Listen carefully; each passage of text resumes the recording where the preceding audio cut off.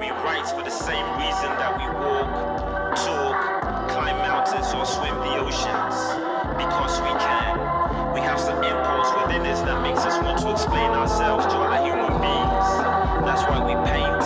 That's why we dare to love someone. Because we have the impulse to explain who we are. I was stuck trying to be who they told me I was. For the applause, for those phony awards, I would emulate on the track, stimulate thoughts, no retorts. Dumbing down with the Xbox, thinking of his Xbox. Watch the X walks, live little brother, that's more than what your ex was. Yes, it will hurt, but time is a healer. And one day, you'd see her like a Leo and enjoy tolling. So contend on the streets, I believe her.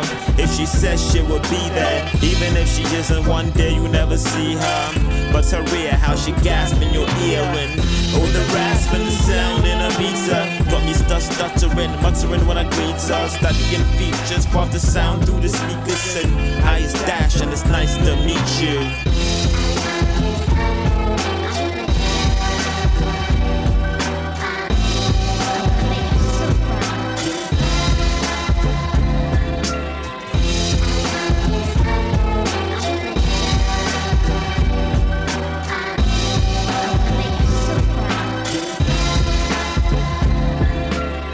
My great hope is to laugh as much as I cry, to get my work done and try to love somebody and have the courage to accept the love in return. See, you may not control all the events that happen to you, but you can decide not to be reduced by them.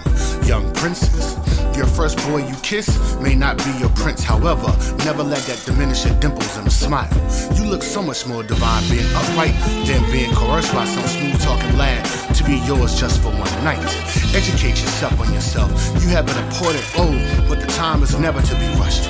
Not all men are terrible, my dear, but you have to be cautious in this game. Your prom king does not make him your Mr. Right, but don't settle for Mr. Right now. See, some tears will come. Heartache doesn't last. We are forever learning.